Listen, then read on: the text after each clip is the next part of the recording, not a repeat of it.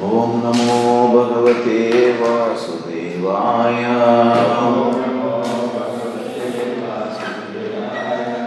Om Namo Bhagavate Vasudevaya.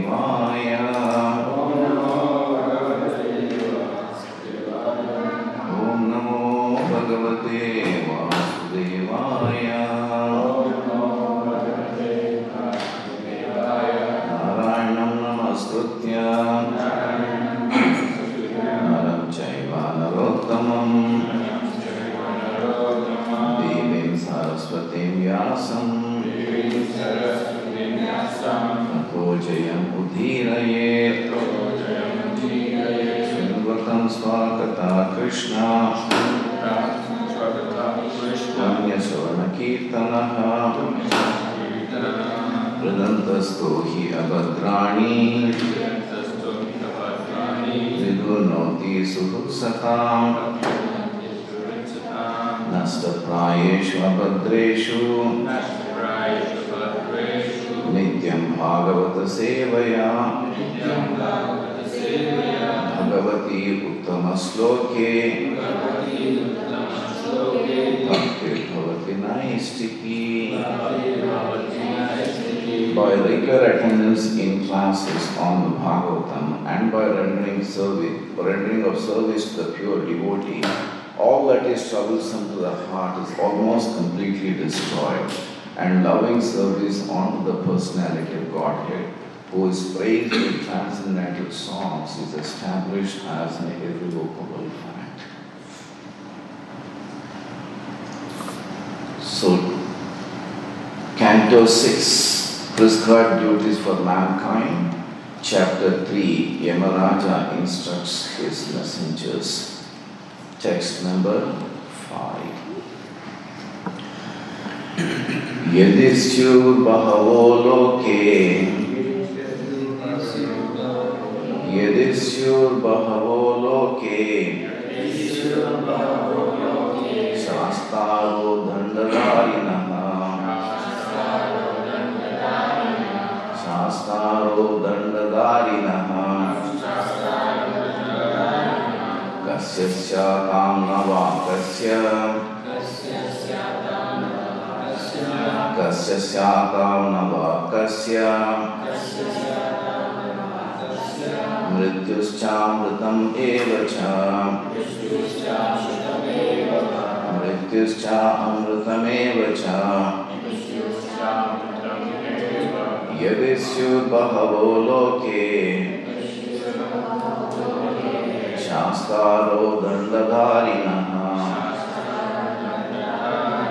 Kasyasya kamnava kasya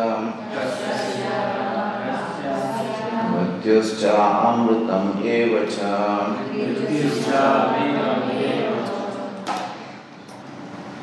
Word to word meaning by His Divine Grace. Srila Prabhupada ki jai. Yadi, if syuhu, there are bhavaha, many, loke, in this world, shastaraha, rulers and controllers, dandadarinaha, who punish the sinful men, kasya, of whom, syatam, there may be, na, not, va, or, kasya, of whom, mrityuhu, distress or unhappiness, cha, and amritam, happiness, eva, certainly, va, or.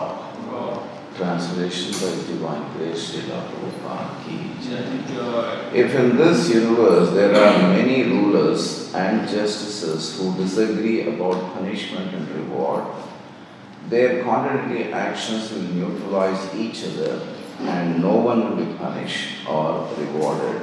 Otherwise, if their contradictory acts fail to neutralize each other, everyone will have to be both punished and rewarded.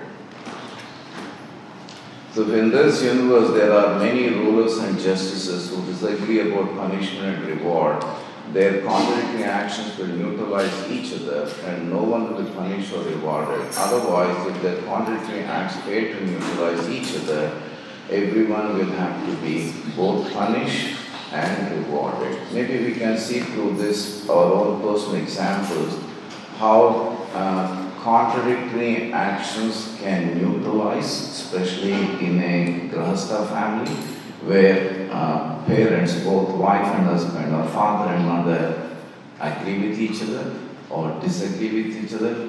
So therefore, how is the, I won't say punishment, but a correction failure takes place towards the children, because the children take the advantage of the disagreement between the parents, and it could actually lead to catastrophe in children's life.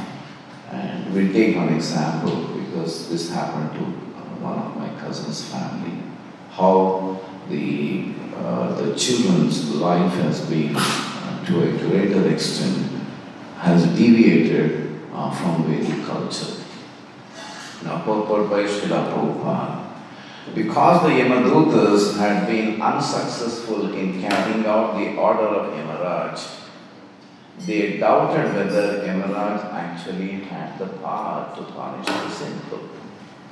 Although they had gone to arrest Ajamila, following Yamaraj's order, they found themselves unsuccessful because of the order of some higher authority.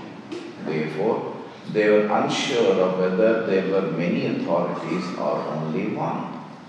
If there were many authorities who gave different judgments which could be contradictory, a person might be wrongly punished or wrongly rewarded. Or he might be neither punished nor rewarded. According to experience in the material world, a person punished in one court may appeal to another. No wonder this happens especially in all the countries, but more so pronounced in India. So we find a court case drags on through not one lifetime, but generations. So I have my own personal experience. We go into the court in 1986. Today is 2022. So 86, 14 years and 22. 36 years have gone by. The case is still pending in the court. Thus, the same man may be either punished or rewarded according to different judgments. However, in the law of nature or the court of the Supreme Personality of Godhead, there cannot be such contradictory judgments. The judges and their judgments must be perfect and free from contradictions. Actually, the position of Yamaraj was very awkward in the case of Ajamila, because the Yamadutas were right in attempting to arrest Ajamila, but the Vishnudutas had baffled them. Although Yamaraj, under these circumstances, accused by both the Vishnudutas and the Yamadutas, he is perfect in administering justice because he is empowered by the Supreme Personality of Godhead. Therefore, he'll explain what is his real position is and how everyone is controlled by the Supreme Controller, the Personality of Godhead. Om Ajnanatirandasya Jnananjana Salakaya Chakshurunmilitamena Tasmai Sri Gurave Namaha Sri Chaitanya Manovistam Snapitam Yena Bhutale Swayam Rupa Kadamahyam Dadati Swapadantikam Vandeham Sri Guru Sri Yuta Padakamalam Sri Guru Vaishnavascha Sri Rupam Sagrajatam Sakana Raghunathamritam Tham Sajivam Sadvaitam Savadutam Parijana Sahitam Krishna Chaitanya Devam Sri Radha Krishna Padan Sakana Tasvi Vishakharvitascha Mukam Karoti Vachalam Pangam Langayate Girim Yatrapatamaham Vande Paramananda Madhavam. The Supreme Personality of Godhead as the form of Satchitananda, Vigraha, transcendental bliss, knowledge and eternity. I offer my respectful obeisance to him who turned the dumb into eloquent speakers and enables the lame to cross mountains. Such is the mercy of the Lord.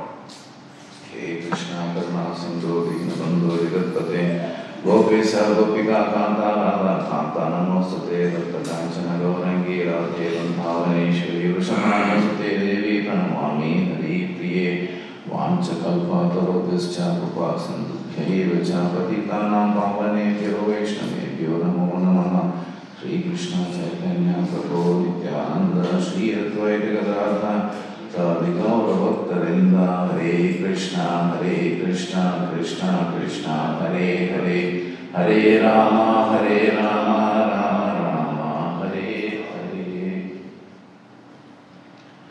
So we find that the whole of the last chapter, there was the last two chapters, we have seen the conversation taking place between Yamadutas and Vishnudutas on a single soul, which is Ajamila. It's interesting, isn't it? Two personalities, or personalities from the spiritual world and the personalities from the higher family system. Both are fighting for not a mass number of souls, but just one soul, Ajamila. So that shows how caring is the Supreme Lord in protecting even one soul.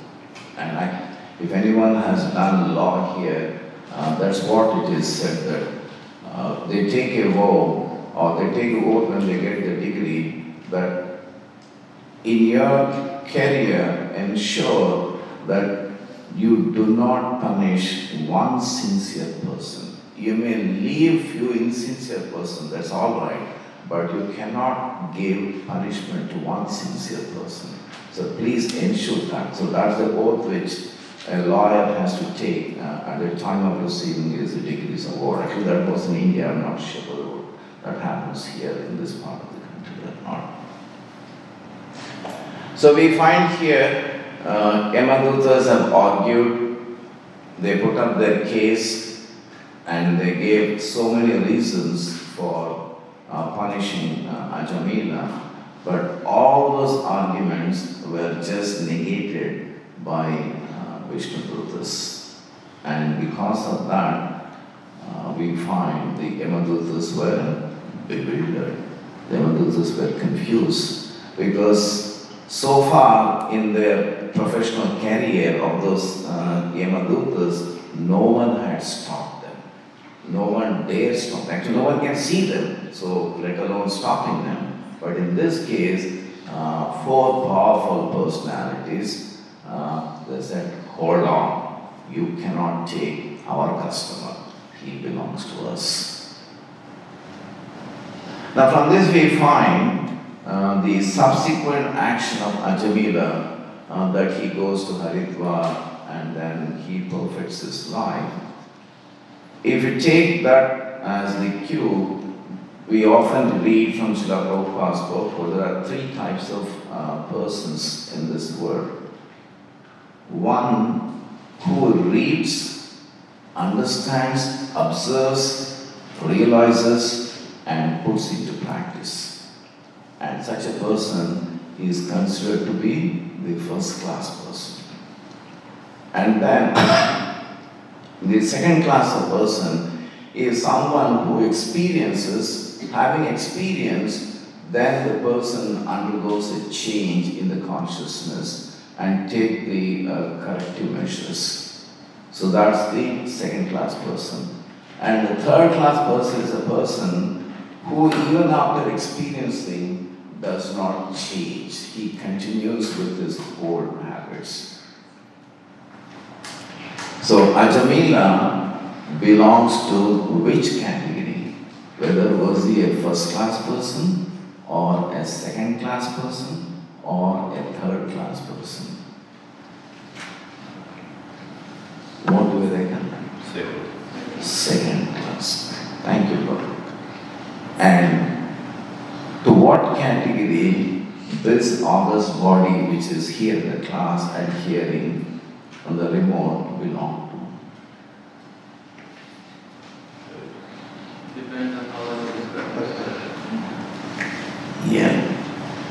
second class, we can't say so outrightly because none of us have experienced. Is anyone experienced out-of-body experience? Have anyone near-death experience? You had near-death experience?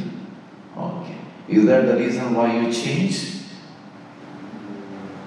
Oh. Okay. So it's something to do with it. So by and large, we are fortunate to have come in contact with a devotee, and then the devotee has given us the understanding, and with that understanding, we have taken to Krishna consciousness, and on this journey, each one of us is at a different pace moving forward, at a different stage within the journey. So therefore, if I'm permitted, we can safely say that you all belong to first class category, not the second class, because none of us have experienced any death. Not the third class, because we have taken to Krishna consciousness. So the fact that all of you have taken to Krishna consciousness, when I say you, that includes me as well, because we may say that out of humility, no, Prabhu, I'm fallen, most fallen soul, where am I? I'm only here, you are most advanced, all that keeping aside.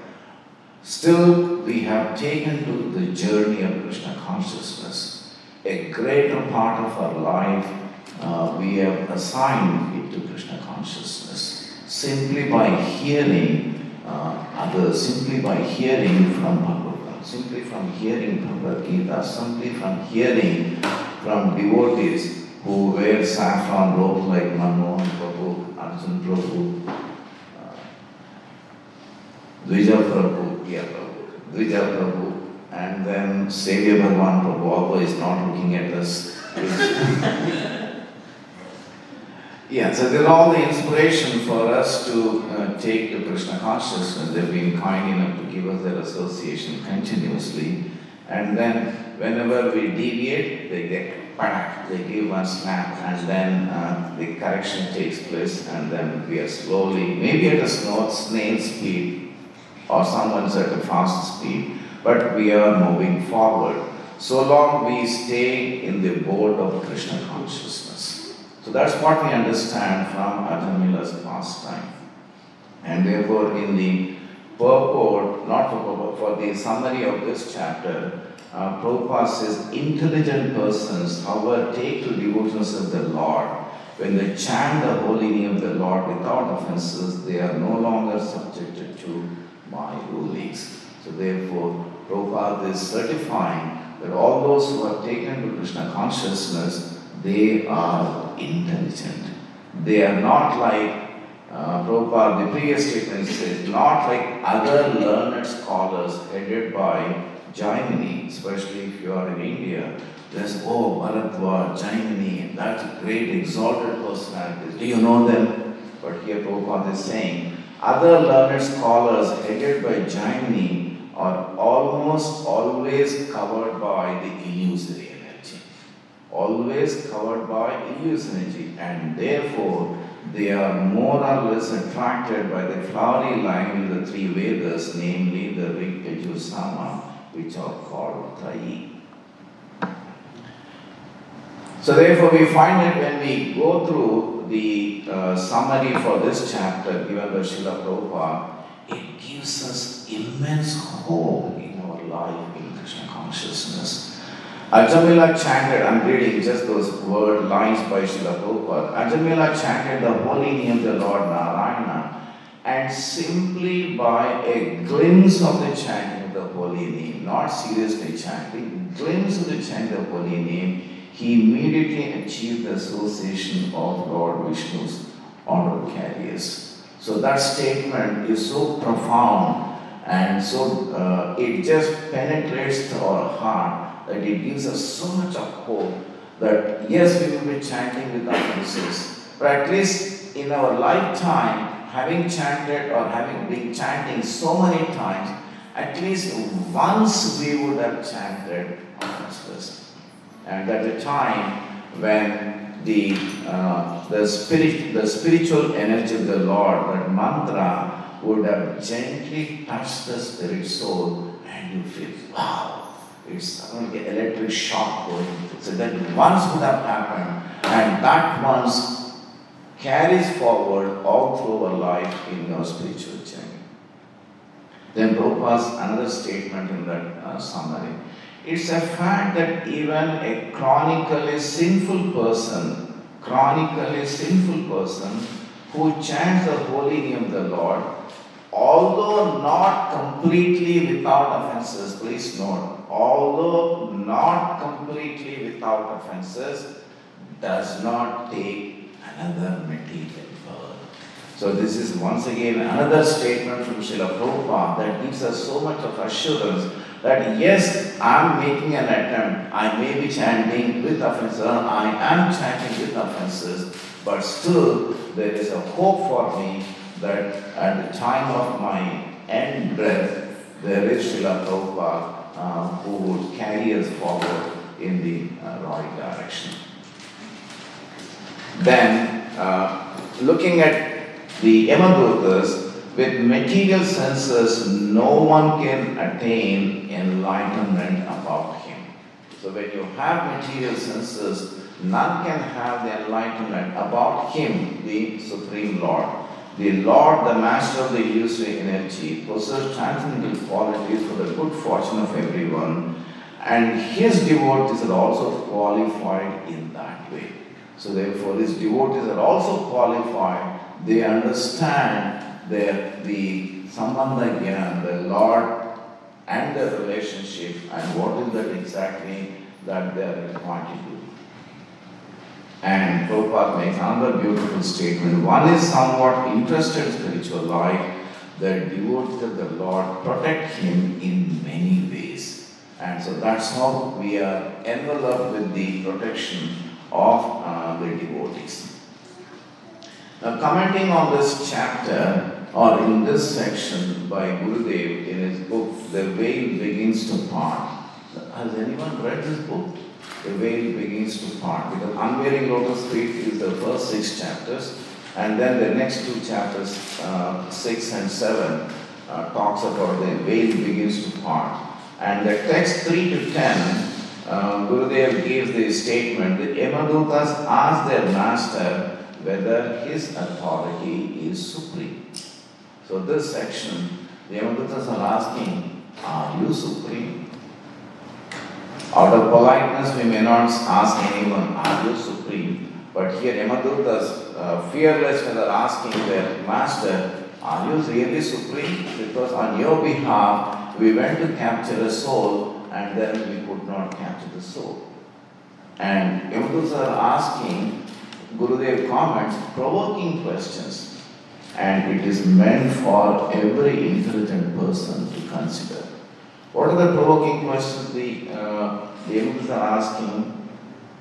Is that whatever we may do in our material life has no value.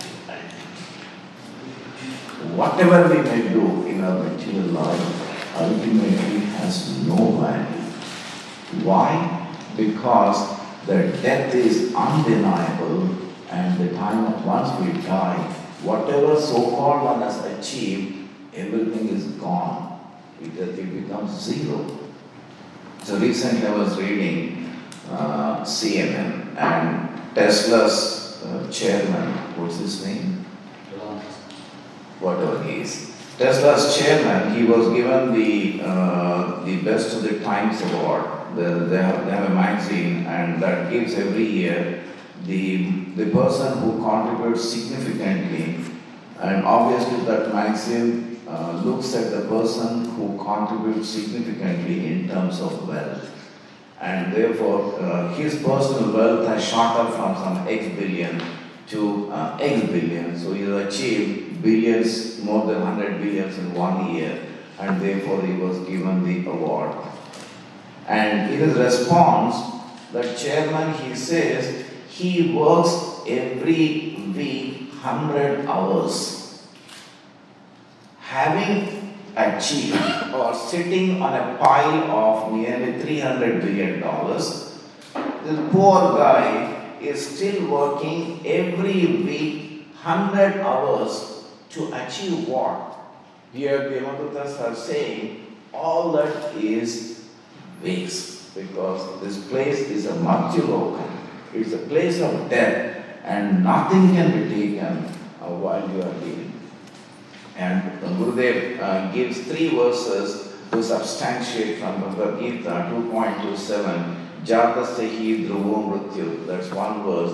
One who has taken his birth is sure to die, and after death one is sure to take birth again. So that's the verse Gurudev quotes. Then he quotes 10.34. Mrityuhu sarva haraschaham. That I am all devouring death. And then 8.16. Abrahma bhuvana loka puna avartino archana. That from the highest planet in the material world down to the lowest, all are places of misery wherein repeated birth and death takes place. So to substantiate what Yamadutas are saying, look, if death is the reality and you are the ruler of the death, then your rule should be the ultimate law. But that doesn't seem to be the case, because we could not capture Achanila. And in this verse, we find that if in this verse there are many rulers and justices who disagree about punishment reward, their contrary actions will neutralize each other and no one will be punished or rewarded. So if you find that if a child commits a mistake and mother says the child should be punished, for some reason the father says no, the child cannot be punished. What is the result? As in this case it says that contrary actions will neutralize each other. So the child does not get the punishment. When the child commits a mistake and both the parents agree, then there is a possibility, as here it says, that the punishment will have, they may be punished multiple times. So father also punishes and mother also punishes. So when they disagree with each other, the child escapes. And when both of them agree, the child gets multiple punishments. And in both the cases, that is not correct. That's what Vishwanath Chakravarti Thakur says, that if there are many controllers, what is the problem? The problem is you get 2 actions. So what are the 2 actions? One is the mrityu and the other is amritam. So one gets the hell or the other gets the heaven. So these are 2 things will happen. And we find fighting or showing disagreement in front of the children will have a disastrous future for the children. Because that means that mother and father are disagreeing with each other, and therefore it indicates they are fighting with each other. And that fight you may do in the absence of children, but not in the presence of children. When you are doing in front of the children, it will psychologically impact the children so much so that when they grow up, they become weak in their understanding. They do not have confidence because they wouldn't have received the required love and affection from the children, because parents themselves are fighting and the children deviate from the Vedic culture completely. And I can give my own cousin's example, because the parents, my cousin and my cousin's wife, they fight with each other so much so that today they've grown up 2 daughters, they refuse to marry. They said that why should we get married? We have seen our marriage, you both are father and mother are fighting, and what if I get a husband like you? Then my life will become miserable. I am better off staying as it is unmarried rather than get married and once again have the same problems. So therefore they refuse to get married. So it's a chetavani, it's a warning to those parents who have young kids. Never ever fight, if you have any disagreement in front of your own children, please don't do that. You can do it behind, but not in front of them. In front of them, a single voice should go. Even if one of the partners, the father, seems to underestimate or gives maybe some extra punishment to the child, doesn't matter. You can show extra affection not at that time, but later on, so that the child understands that if the child is erring, the child is going to get the punishment. And that is in the interest of the child, and of course in the interest of the parents as well, because today my cousin and my cousin's wife, they are crying because having born in a Vedic family, so-called Brahmin family, brought up in Vedic culture, going to temples regularly, but that mood they could not inculcate within themselves, and therefore they could not pass it on to the children. And today, children are suffering, and they are also suffering. Now, this multiple controllers is a sort of, I would say, we find people practicing Vedic culture and outside the Vedic culture, they are bewildered looking at what we call as polytheism. If you look at, these are the terms which we encounter in Srila Prabhupada's course and other senior Vaishnavas. We talk in terms of atheism, someone who does not believe in the existence of the Lord. Then theism, where a person believes in a supreme authority, supreme Lord. Then polytheism, where there are multiple gods. It's a doctrine or it's a philosophy, it's a theory where there are multiple gods. And people from outside Vedic culture, when they look at so-called Hinduism, they say, wow, Hanuman is a god, then Murugan is a god, Ganeshji is a god, Lord Shiva is a god, and Vishnu is a god, Rama is a god, Krishna is a god. Who is the god? Who is not the god? It's so much of confusion. And when we talk to, once again I give my own example, my friends, my cousins, Ni namakam nidra, na namakam nadi. Your faith is your faith, my faith is my faith. So you don't tell me who is supreme, what is Bhagavad Gita. I know because I'm also born in this culture. Just because you are putting a tilak doesn't mean that you know better than me. You don't have to tell me. So this is the way how we have been brought up, and we live in a state of confusion. And this confusion has even created confusion for people from outside Vedic culture. So therefore in Abrahamic religion, they say that when we say Abrahamic religion, it is Christianity, Islam and Judaism. So they say that there is monotheism, they are not polytheism. We have only one God. And so who is that one God according to Islam? It is Allah. Anyone else, so they have the God and gods. Allah is the God. Anyone else is a false representation of Allah. So they don't say demigod, they say false representation. So Krishna is a false representation, Rama is a false representation, anyone else is a false representation, and therefore they label all of us as kafir, or you're all infidels who do not have faith in Allah. And therefore, what did they do for the last 500 years in India? They took the sword and then they destroyed, whether it is Rama temple or Krishna temple or any temple, because they said that this is against our understanding, and therefore they went on smashing all the temples.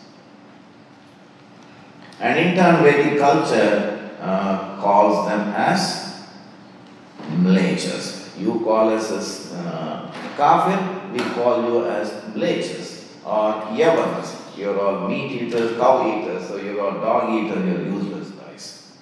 So you don't have any understanding. And therefore we say religious tolerance. when the word itself is incorrectly coined, religious intolerance, indicating, well, my religion is superior, but somehow I'm tolerating it. Imagine if wife and husband says that I tolerate you in our relationship. It means that I'm superior to you, somehow, mere business or whatever it is, I've entered into a marriage relationship and I'm tolerating you. But that is not Vedic culture. Vedic culture is, it is the respect. It's not religious tolerance, but it is religious respect. You want to worship, you worship. We also worship. So we respect whatever they are doing in as much as we expect them to respect what we are doing. It's not that you come with force just because you're in power and then come and destroy our temples or destroy our culture. That's not the way how the Vedic culture looks at it. So the concept of polytheism is so wonderful in the sense that it's not in that term it is polytheism, because we don't say that we are many gods, but we have one controller, and that controller is assisted by the other devatas. So that clears the so-called confusion within the followers of Vedic culture, and people coming from outside Vedic culture also, that it clears them that, well, when these people are showing Ganesha or Shiva or Murugan or Hanuman, anyone, what they're trying to say, there's only one controller, but the rest of them, as Srila Prabhupada, I think the first person who was given the name Devata as a demigod. So that within ISKCON, even a guy who comes for the first time, sits in Bhagavatam class, any class for one session, he understands, well, there is a supreme controller and there are other controllers, but the other controllers are not the supreme controller, but they are only devatas. And the beauty of this culture, Vedic culture, is that it addresses the requirement of everyone's level. Unlike Abrahamic religion, where it says that either you worship Allah or you are infidel. Because they consider rest of them are the manifestations of, if you want to say, of Satan or Shaitan. They are not of Allah, because Krishna is not from Allah, he is from Shaitan. So he's a demon, he's a devil, so therefore you cannot take anyone's help. Either you worship him or you don't worship him. But contrast that with Vedic understanding. So if you see the series of Bhagavad Gita verses 7.20 to 7.23, in 7.20, we say that the famous verse, Kaimai staiste hritat jnana prapadyante anya devata. So there, Krishna is saying, anya devata, those whose intelligence has been stolen by material desires, surrender onto demigods and follow the particular rules and regulations of worship according to their own natures. So therefore, Krishna is not rejecting a person who is trying to follow others. He is saying that, well, they are the other Anya Devatas, and when you worship them, it's fine, because it's better than not worshipping at all. So there is a difference. I think this is what we were giving as an example we were doing Bhakti Shastri. A parent sees one child and he scores, let's say, 60%. And the parent praises that child. Wow, you have done so well, because in India 60% is first class. At least in South India when we did, if you score 60%, it means that you are a first class student. 70% is a distinction, and 80% is high distinction. So someone who has scored 60%, the parent praises, you are a first class boy or a first class daughter. But the second child comes back and then with the same 60%, and the parent becomes becomes very angry. You rascal, you have scored only 60%. And someone who is observing the behavior of the parent towards the two children, the first child, the parent has praised is 60%, but the second child, the same parent is scolding that how is that you have only scored 60%, you should have scored 80%. Now what does that mean? That the first child's capability is only 40%, but he scored 60%, so therefore the parent has all the praise for the child that well, you have done well done. From 40% you have moved to 60%. But for the second child, he is capable of scoring 80%, but he scored only 60%. So therefore the parent puts that child, why is that you scored only 60%? Bring that same example related to in this verse. So here Krishna is saying, okay, instead of not worshipping at all, you are worshipping at least Anya Devata. So it's like a child who's scoring 40% scores 60%. So similarly here, person who's not at all worshipping is at least is worshipping Anya Devata. And so how does Krishna reciprocate? He says in the next verse, Yo yo yam yam tanum bhakta. So therefore he said, I am in everyone's heart the super soul. As soon as one desires to worship some devata, I make his faith steady. So when a person takes to worship of Anya devata, Krishna is not rejecting that person, is not rejecting that child, unlike Abrahamic religions where they say either you worship Allah or you are condemned. Whereas here, Vedic culture is saying, well, you worship me, but if you can't worship me, at least you are worshipping Anya Devata, that's wonderful, and I'll make your worship or your faith steady in that particular Devata. So this is the beauty of Vedic culture. And then, next verse it says, endowed with such a faith, he endeavors to worship a particular demigod and obtains his desires. But in actuality, these benefits are bestowed by me alone. And then, Krishna says, the next verse 23, men of small intelligence worship the demigods, therefore he gives a conclusion. Okay, fine, you are not able to worship me, there is a gradation. You can worship Anya Devatas, whatever faith you have, I'll make it steady, and then you gradually grow. But he is giving his conclusion, men of small intelligence worship the demigods, those who worship the demigods go to the planets of demigods, but my devotees ultimately reach my supreme planet. So therefore, Krishna is contrasting, well, you have a choice. Either you want to take a gradual path, you worship some devata, Anya devata, you gradually elevate your consciousness, whatever benefits you are getting, those benefits you are getting only because of me. They are only giving what I am giving to you, and therefore gradually you become elevated. And one day you will come to me. But that's a long, drawn process, and it can go for millions of years. It's not just one birth, two births, but uncountable number of births one has to travel through that journey to come to me. But those who worship me I consider them as the more intelligent persons.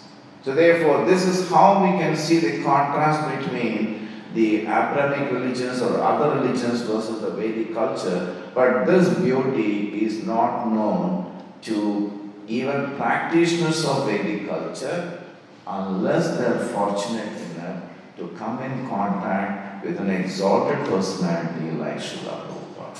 Unless someone reads Srila Prabhupada's books, person cannot come to this understanding. Otherwise, we'll also be thinking, well, Hindu culture, so-called, or Vedic culture is polytheism. It is not polytheism. It is a method or approach or a siddhanta where you are given a gradual elevation or a direct elevation. The most intelligent person, as Srila Prabhupada says, the summary of this chapter, is a person who takes directly to Krishna consciousness. But otherwise, you will end up in taking the gradual, at least you take the gradual process and elevate your consciousness. But otherwise, as I said in the purport here, that in the material world, there seems to be contradictions, and the court cases are typical situations where one lower court gives one judgment and then the next court overrules that judgment. And within the higher court also, a single judge gives one judgment, then a three-bench judge that goes for, maybe they can reverse it, and if the person or the participants who are fighting the case are very powerful or have a lot of money, then they refer to the bigger bench, 5-man bench or 7-man bench called a constitutional bench, and then that bench decides. But they understand that the judges can differ and therefore they take an odd number. It's not an even number, it's not a 2-man bench or a 4-man bench which is placed, but it's an odd number bench which is placed so that the judgment, even if some of them are against each other, but still finally the majority of the decision is taken and that decision is enforced. So this is what is possible.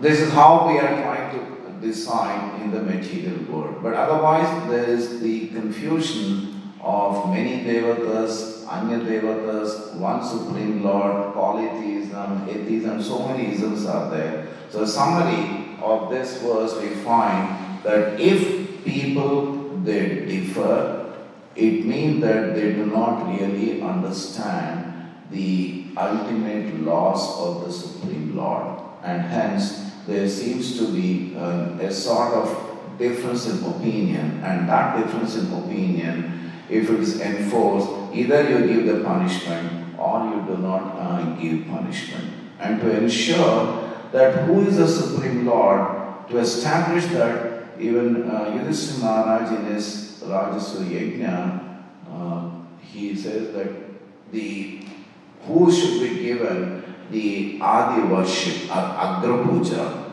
And in that Rajasuya Yajna, all the devatas were also present. So devatas in the higher planets were also present. And Mahajans like Bhishma, they were also present.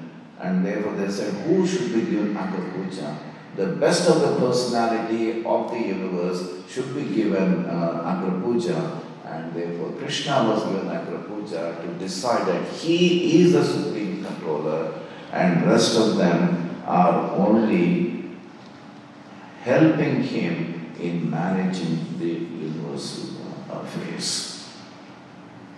Yes, Yamadutas, to look at, they are very fearful because that befits their job.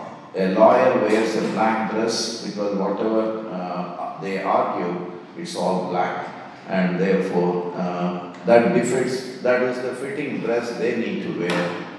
Doctors wear a white dress. Similarly, Yamadutas are given that particular dress, ferocious dress, so that they can instill fear, at least at that time, so that the person may not commit mistake in the next lifetime, or that stands as an example for others who are still living not to continue with their sinful activity and make a change in direction. So an intelligent person looks at this, understands this, and makes a quicker correction by the association of wonderful persons like devotees, especially in Krishna consciousness, follows Srila Prabhupada. Yeah, with this I stop at this stage. If any question? I have a question. Yes, Mataji. Thank you very much for your lecture. My question is, Yamaraj and Yamadutas, are they Nitya Siddhi or Jivas? And if they are Jivas, is it a punishment or it is an honor to become Yamaraj or Yamaduta? Yamaraj, we must be a position, because Indra is a position. Yeah. Chandra is a position, So therefore, these are all the positions I take it. And in that position, the personality happens to be a Mahajan. Now, it's a job given to them, the Yamadutas. Maybe they would have aspired for such a job. They wanted to enforce the law when they were, so therefore they qualified and they were given that job. So they are not Nitya Siddhas.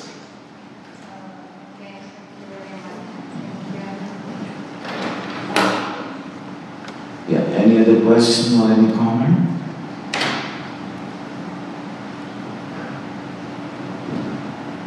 Okay then, Grandharaj Srimad Bhagavatam ki jai, Srila Prabhupada ki jai.